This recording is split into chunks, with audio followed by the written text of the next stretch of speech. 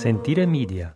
Today, the 8th of March 2021, we celebrate International Women's Day. We do this with the realization that in Italy, as in many countries, some progress has been made, but the road ahead is a long, winding, difficult one, with situations such as pay equality, representation, and violence against women still representing a daily emergency. To commemorate this day, I spoke to author Jennifer Anton about her book, Under the Light of the Italian Moon, a story of one woman's struggle in one of Italy's darkest times, the rise of fascism and the Second World War.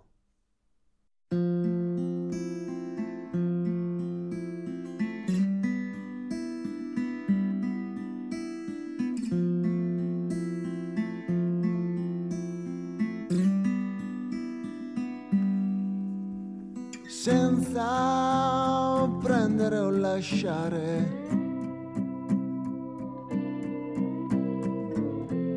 senza avere dubbi da affrontare, senza una verità da conquistare. Questo è il giusto modo di sbagliare. So, Jennifer, thank you very much for coming on the show.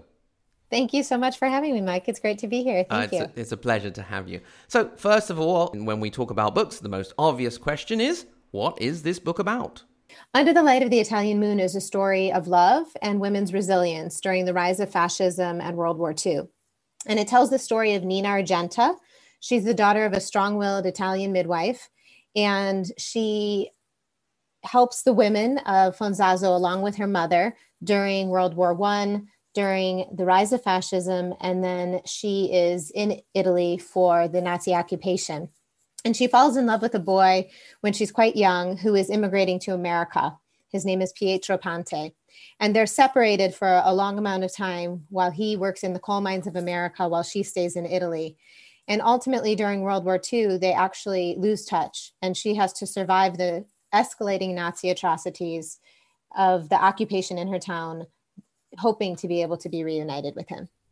Now, the book comes from the personal experiences of your family and some of the stories you heard from them and some of the research you've done. But when did you actually have the idea, and when did you think this has to become a book?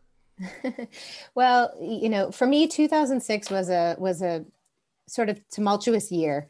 I was pregnant with my daughter, and I was very close to my grandmother, and I had a whole stack of questions that I wanted to ask her about her life growing up in Italy that I had heard. She had told me some of the stories when I was in high school, but when I was pregnant with my daughter, that for some reason became the time that I wanted to get the answers. And unfortunately, after my baby shower, she went into the hospital and she didn't leave the hospital. And I ended up going in, having a C-section, and I went into heart failure myself. When I recovered, my grandmother ended up passing away. And this was all within a 17-day time period.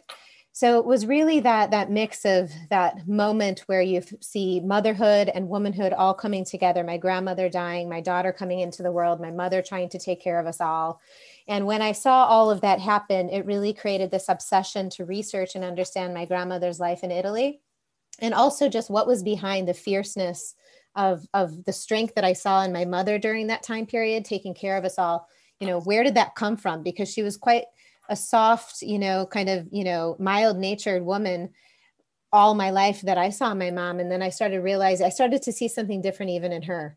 And so that kind of kicked off the research and trying to figure out how can I get the answer to all of these questions that my grandmother was never able to answer for me. Yeah, I think that kind of experience really helps you to see the people who are close to you in a different light sometimes. It's really an important experience to go through. Yeah. Without revealing anything, for those who have read or are going to read the book, we're talking Nonna Lasia here. It's a combination because what ends up happening is when I started researching into my grandmother's life, it was natural for me to go into my great grandmother's life and my great great Okay. grandmother's life. So this book is really ended up being a bit more of even a family saga. So the main character is Nina Argenta, who Hmm. is my great grandmother, but we end up seeing the lives of her mother, who's the very strong midwife, Adelaja della Santa, and then eventually her children and her daughters as well. So we really, just like what I talked about, we really start to see in the book, someone going from being a young girl to, coming of age and becoming a woman and then eventually becoming a mother herself. So you've mentioned all of these stories, your great grandmother, your grandmother, her sisters, and so on. So how much of the novel is the stories you heard? How much of it is your own creativity? It's really a combination. So I made this book. I ended up choosing this book to be biographical fiction, and it was difficult when I first started. I didn't know what I was doing. I was just researching. So I was interviewing people all over the world. I was interviewing people who were from Fonzaso, where this takes place, who had moved and immigrated to the States and to Canada. I interviewed 4 people who had done that, and then I interviewed 4 in Italy who had remained. And then all of those stories, it's interesting because you start to hear some of the same stories from different points of view. You start to hear similar things about the characteristics of certain people and so forth. So you start to build that in your head.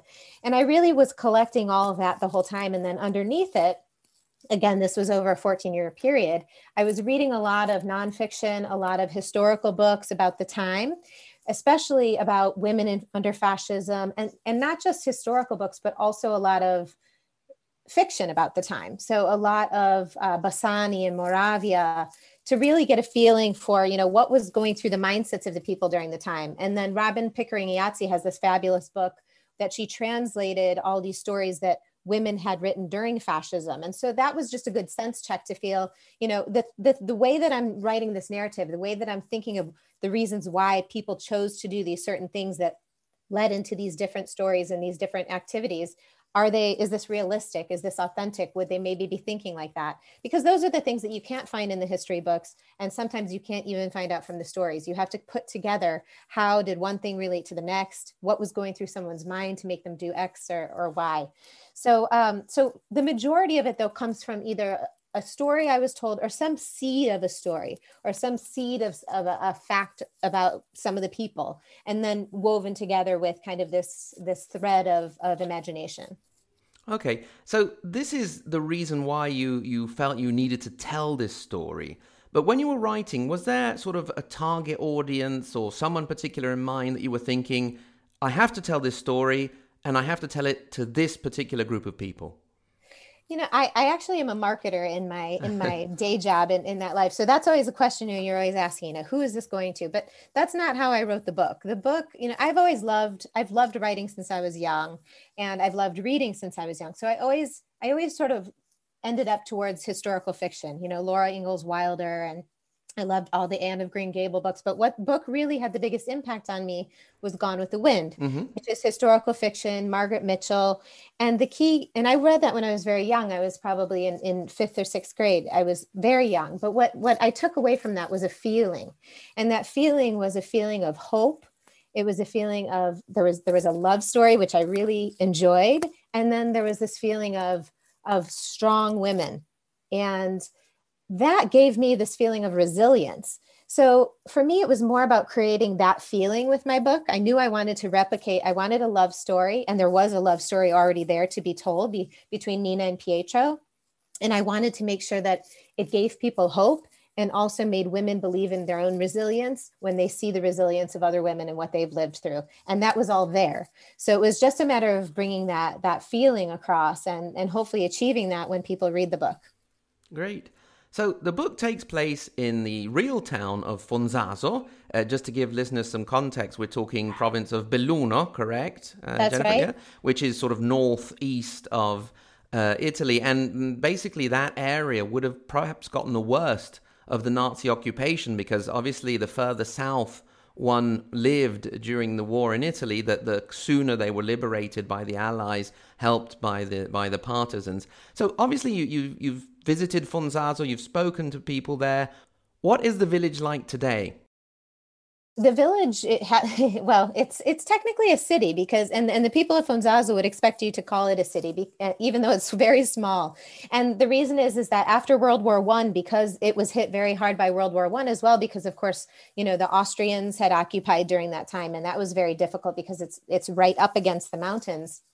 So afterwards, the king deemed it a city, and they like to, make sure that they make it very clear that this is a city. In the book, I call it a town because it's misleading because it's so small to call it a city. But the town is very similar to what it would have been then. So all the cobblestone streets, the Chiesa, the Campanile, and up in the mountainside is a small watch house and a church that looks over the town that's been there for centuries.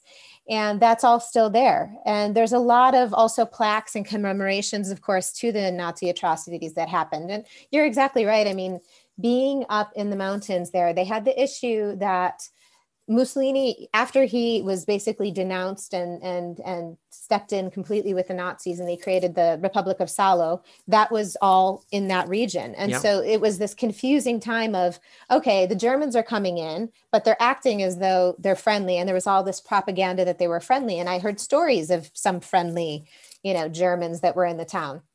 But on the flip side, they're not there to be friendly. And as soon as the partisans started uprising, the represalia tedesca began, and you saw for every one German that was killed by the partisans, 10 Italian civilians were killed. And that was hugely impactful in that town because unfortunately, with all the partisans that were there who were fighting, it meant that it was going to have repercussions for the everyday people as well. And that's exactly what happened. Yeah, definitely. And we can replicate that for many, many northern Italian towns. So for all of you that will read this book out today, you can imagine this sort of situation being repeated over and over in many different areas, unfortunately. Great. Yeah, absolutely. And I would just add to that, being Italian American, there are so many immigrants who are connected to stories like this. And as I have started sharing early copies of the book with select people around the world, there's people in Australia who've left Italy, there's people in Argentina, there's a lot of people in Canada and the US.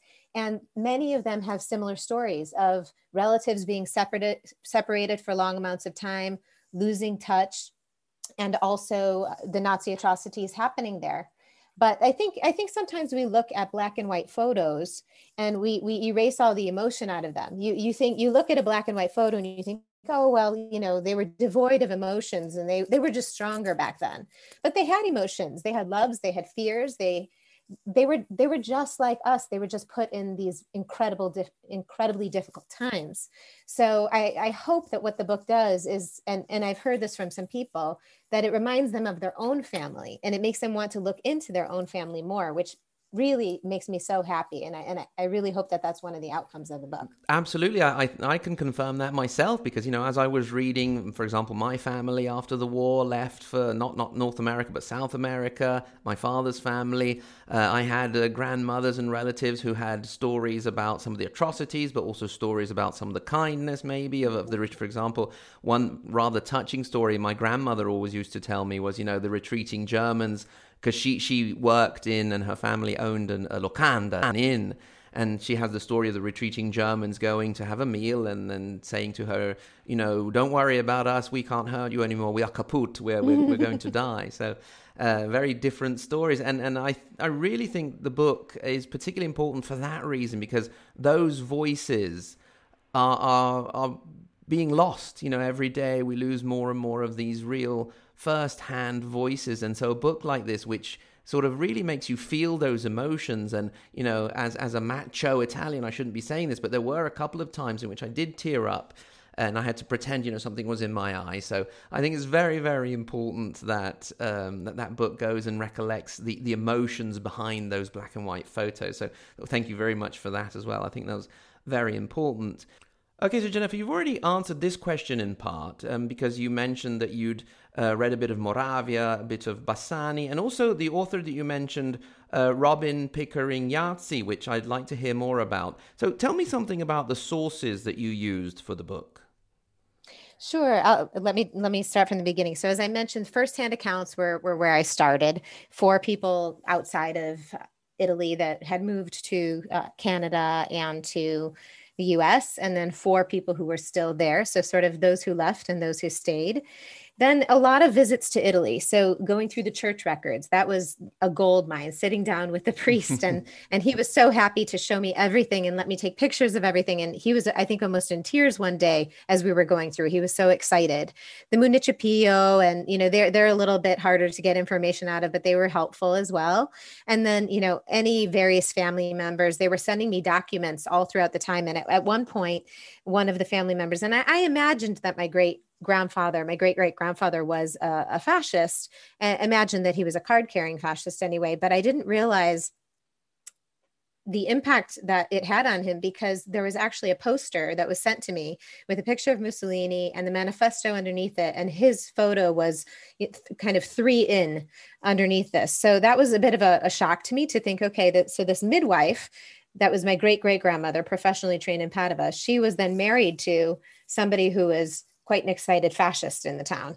So that dynamic was quite interesting to learn as I went through and got research and started telling family members I was learning. But visiting the cemetery, Ellis Island records, exhibitions at the University of Padua, all of that were some of sort of the primary things that I did.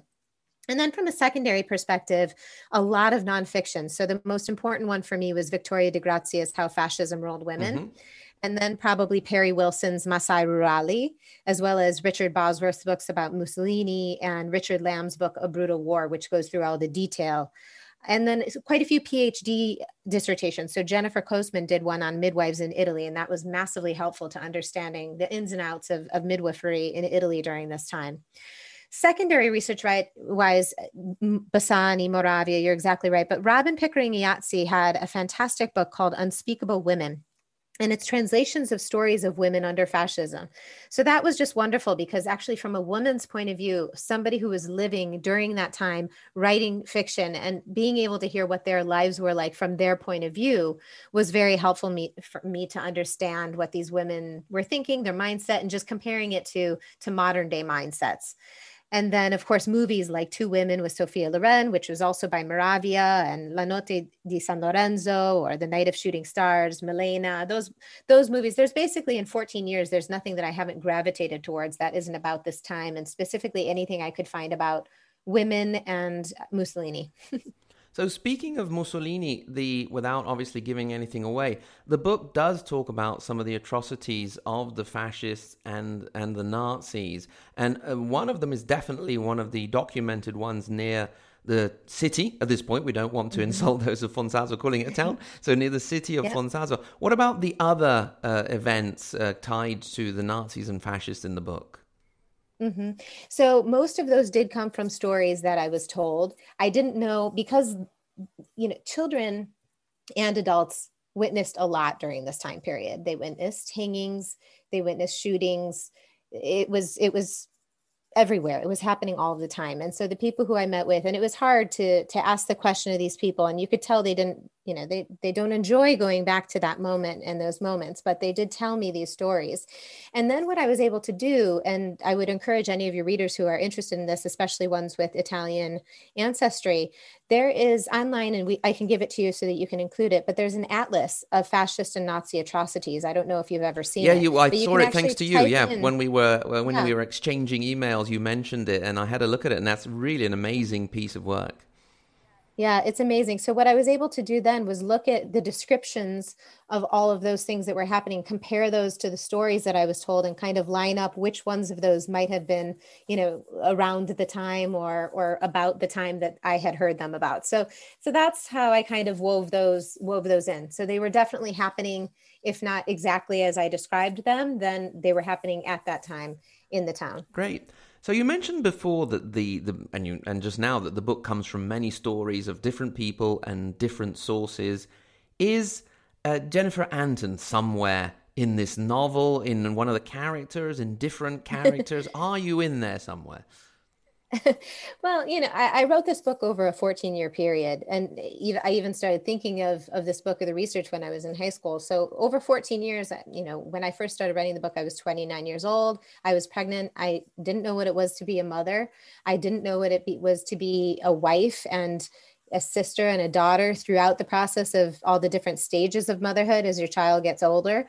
And that's obviously in the 14 years of writing this book, all of those experiences have been things that I've gone through and seen friends and other people going through. So of course that does end up going into the book. Absolutely. You know, those firsthand experiences, those feelings, both positive and negative, making their way in. And as you think of, you know, what logically would have this person been going through or feeling after this amount of time away from their husband, et cetera, et cetera. So yes, there's certainly that element. And remember, these stories are about my ancestors. So their blood runs through me. My blood runs into this book. It's really, you know, it's very connected, obviously. But interestingly, I ended up, and this was just by chance, I ended up finishing this book while I was 43 years old, which I still am right now. I'll turn 44 in April. But my main character was also 43 years old at the end of the book.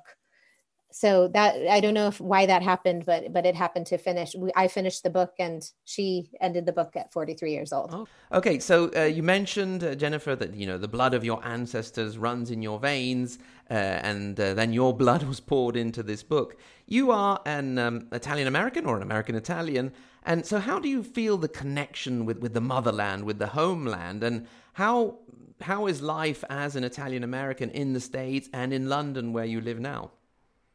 Oh, that's a really good question. I mean, growing up, I had no idea that I was the granddaughter of an immigrant. I didn't think about that. My grandmother, she had pretty much lost her accent. I would hear her on the phone from time to time with Italy, but she didn't teach us Italian. She didn't teach my mother Italian. The Italianness came through the culture of the food, through the reprimands, you know, basta, basta, Yes, and, you know, word. the threat on the culo and all of that with the wooden spoon, that came through. And I knew that I was, my grandmother and my grandfather were Italian, but I did not consider myself Italian. I considered myself American as a kid.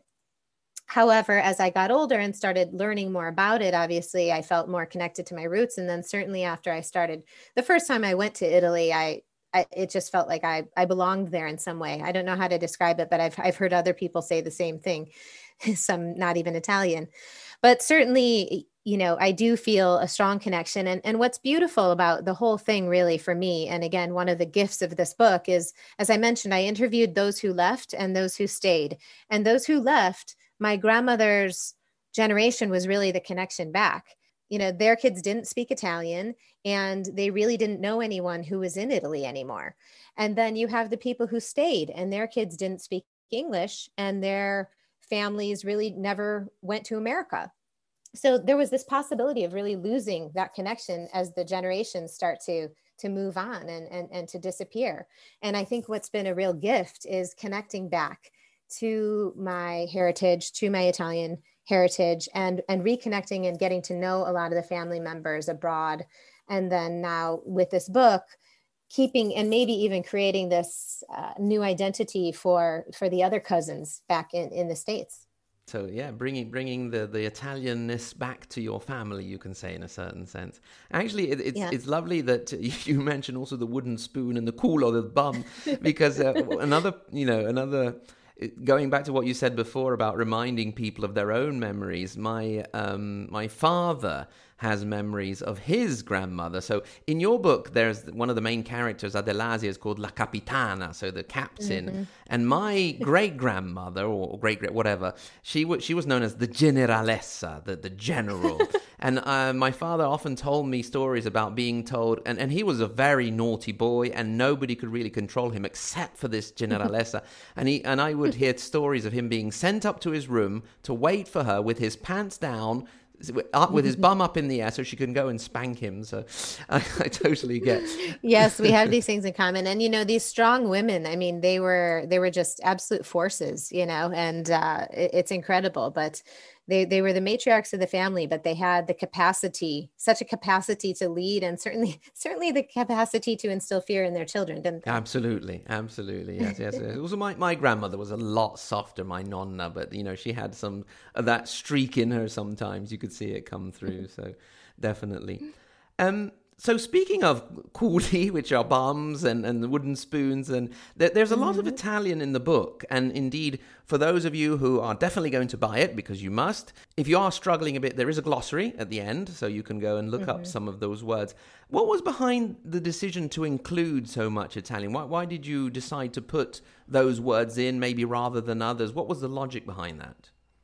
I think that's a really great question. I've not been asked that question before, but I did think about that. So when I was writing this book, anytime I would sit down and close the door and write this book, I wasn't wherever I was, unless I was in Italy. I was in Italy, even if I was in London writing it, even if I, was traveling while I was writing it. I was in it while I was writing this on the page. I was in Italy, and I don't speak Italian very well. I've studied it since before we moved to Italy in 2012, but I have a decent vocabulary in Italian. And as I was writing the internal dialogue, as I was writing the external dialogue, there were just points where it came naturally in my mind to put it in.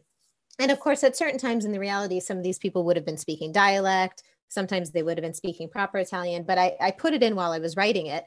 And then I had to think and talk to my publisher about, is this a good choice to leave it in? Because I think a lot of books that are about different countries and are written in English, they wash out all of except the most basic Italian or French or what have you. And that felt really wrong to me to pull it out. It an important part of the culture is language.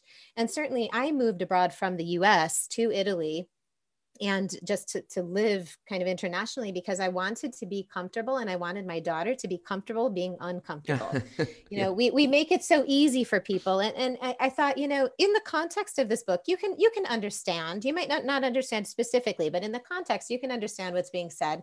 And it gives you that flavor and that feeling for where you are. When I read a book and there's no Italian in it, it's about Italy, I feel like I could be anywhere. And so it was really important to leave it in. And then I read a few books by Mary Contini.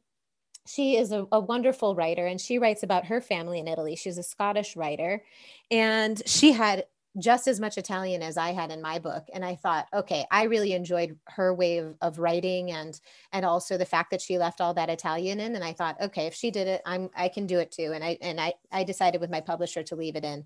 And so I'm really happy with that choice. Yeah, I think it works. Well, also there are, as I think you mentioned at a certain point, there are certain words that they just work so well. Like the word basta, which means enough, but it's more than enough. It means enough. You've annoyed me. Now it's time to be quiet. And, I speak English to my children, but that word basta is just so useful sometimes. So absolutely.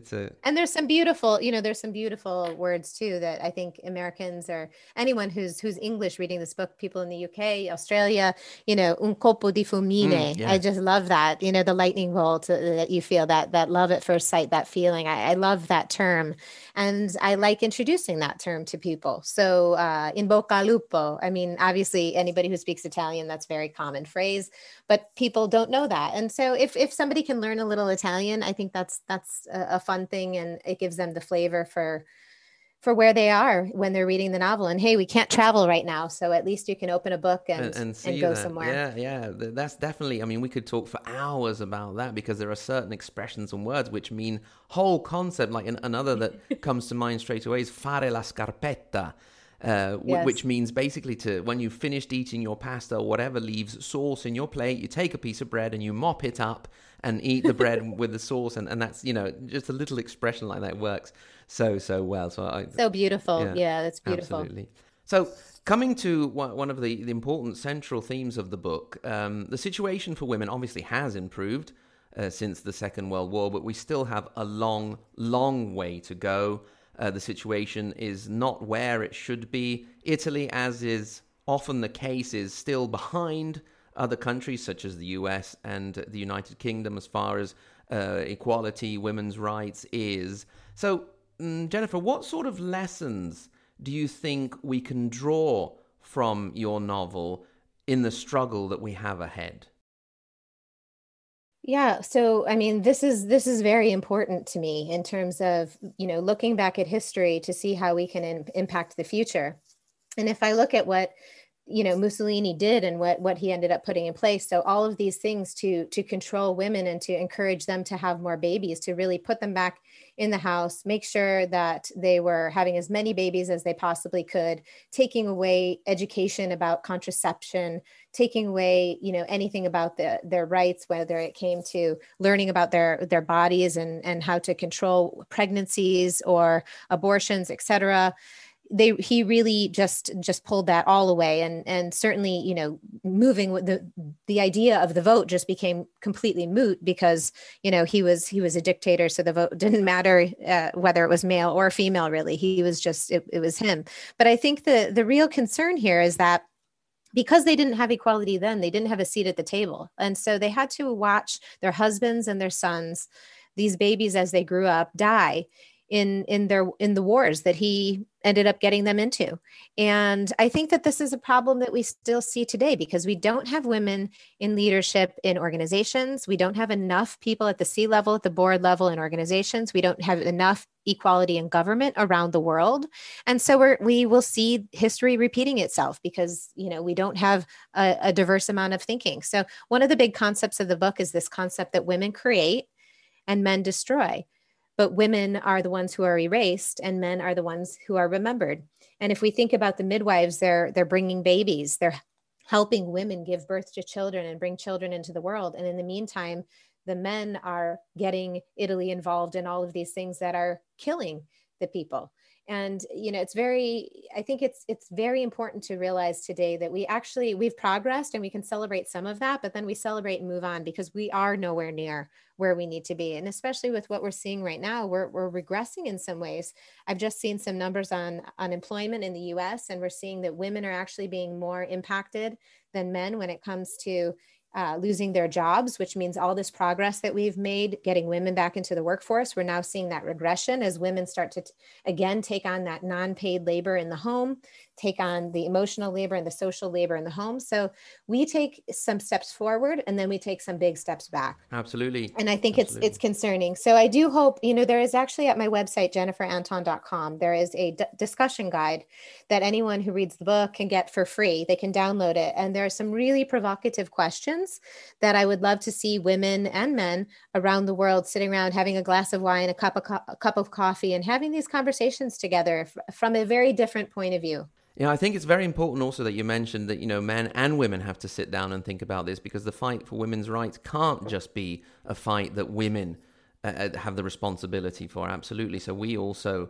the male side of the population needs to sit down and think, what do I accept from what kind of language do I accept from my friends and what do I laugh at and so on. So I think that's absolutely a very important point to think about, definitely. Absolutely. Absolutely. So I hope this book helps spark those conversations. And then, again, it makes these women's lives even more worthwhile because ultimately we're still learning from them and we are remembering them. And the other thing I really hope people do, men and women, I hope that they sit down with the women in their lives, their nanas, especially right now with COVID, calling the elderly and asking them about their lives before they were mothers. Tell me about what you were like as a child. Tell me about, how you met Nona. All of that, those questions, I think are things that we just think we have all the time in the world to ask. And, in the situation that I dealt with, I found out that that's not the case. And so I would love to encourage people, especially during COVID, especially when we're losing a lot of elderly. Now's a really good time to pick up the phone, have some questions and just listen. And maybe even record them, and it'd be nice to have their voices and then be able to listen to them again. So somebody might be interested in writing a book about it later. Maybe your child might end up doing that. You don't know. Exactly. Well, Jennifer Anton, I must say, I am not a literary critic, so the only measure I have is that I really enjoyed the book. I looked forward to reading it and I binged through it, especially the last part when I was wanting to know how it ended up. I won't reveal anything. My poor family were actually sent away because I had to absolutely send the book, so I didn't want to be disturbed. So I really recommend that my listeners get their copy out today, Under the Light of the Italian Moon. Out today, 8th of March. Jennifer, tell us where, how, and some of the other things like your website that you'd like to mention again, where we can also get other important content. Sure. Well, it will be available on Amazon and barnesandnoble.com in the US, bookshop.org as well. I love the idea of anyone calling up their independent bookstore and ordering it, or ordering it from bookshop.org, which buys through the independents. Those small businesses could really use a lot of help right now. So yeah, you could do Amazon, Barnes and Noble, but the little guys also could really use some help. So give them some love. And you can go to jenniferanton.com, and like I said, you can watch the book trailer there. You can get a lot of pictures of the town, and follow me on Bold Woman Writing at Instagram. And I share a lot of information and pictures there as well. Jennifer, thank you very much again for coming and telling us about this great book. Thank you so much. It was great to be here. I really appreciate it. Grazie. Prego, grazie a te. Thanks very much to everyone for listening to the interview with Jennifer Anton about her book, Under the Light of the Italian Moon. All the information given in the interview you can find in the show notes. Thanks very much to everyone for listening, in particular my super Patreon supporters, starting from the second part of the Margherita Hack and Galileo Galilei level, and that is Kevin, Mark P, Marxist-Leninist Sicilian, Mela, Mike M, Neville, Paradise, Patrizia K, Roberta D, Rod L, Rodney N the Question Master, Rudy F, Sam, Scott L, Sean M, Shelby, Stephen, and TO5, and of course the tippy-top level, Maria Montessori and Dante Alighieri, Paolo, Lisa K, JW, Andrew M, Brandon S, Maxime, David, Peter W, Kevin O, David L, Rinat M, and Sen. Remember, if you are so inclined, you can get in touch, hello@ahistoryofitaly.com, with thoughts and considerations and questions and deep existential doubts, or whatever you would like to share. You can, at the same URL, ahistoryofitaly.com, click through to our social media, consult timelines, maps, and bibliographies, or do whatever you would like on the site. You can also go to our support page and support via PayPal, or become a Patreon supporter and have access to extra content. Until next time, thanks so much to everyone for listening, and arrivederci.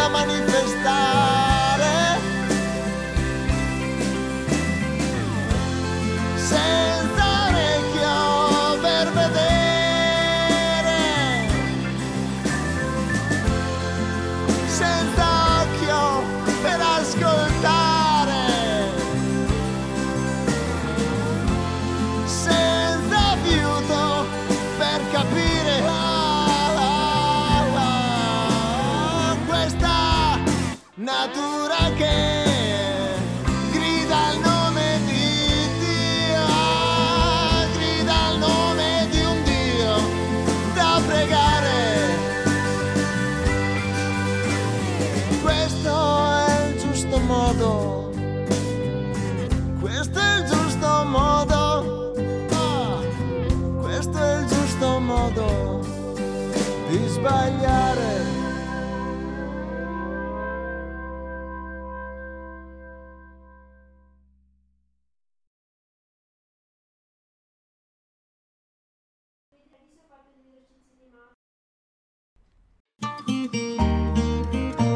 Sentire Media. Hey, podcast producers and show hosts. Do you want to join a podcast network that celebrates all things Italian? At Sentire Media, we understand the allure of Italy and its unique culture. Our devoted team of hosts and producers are all driven by their shared passion for Italy.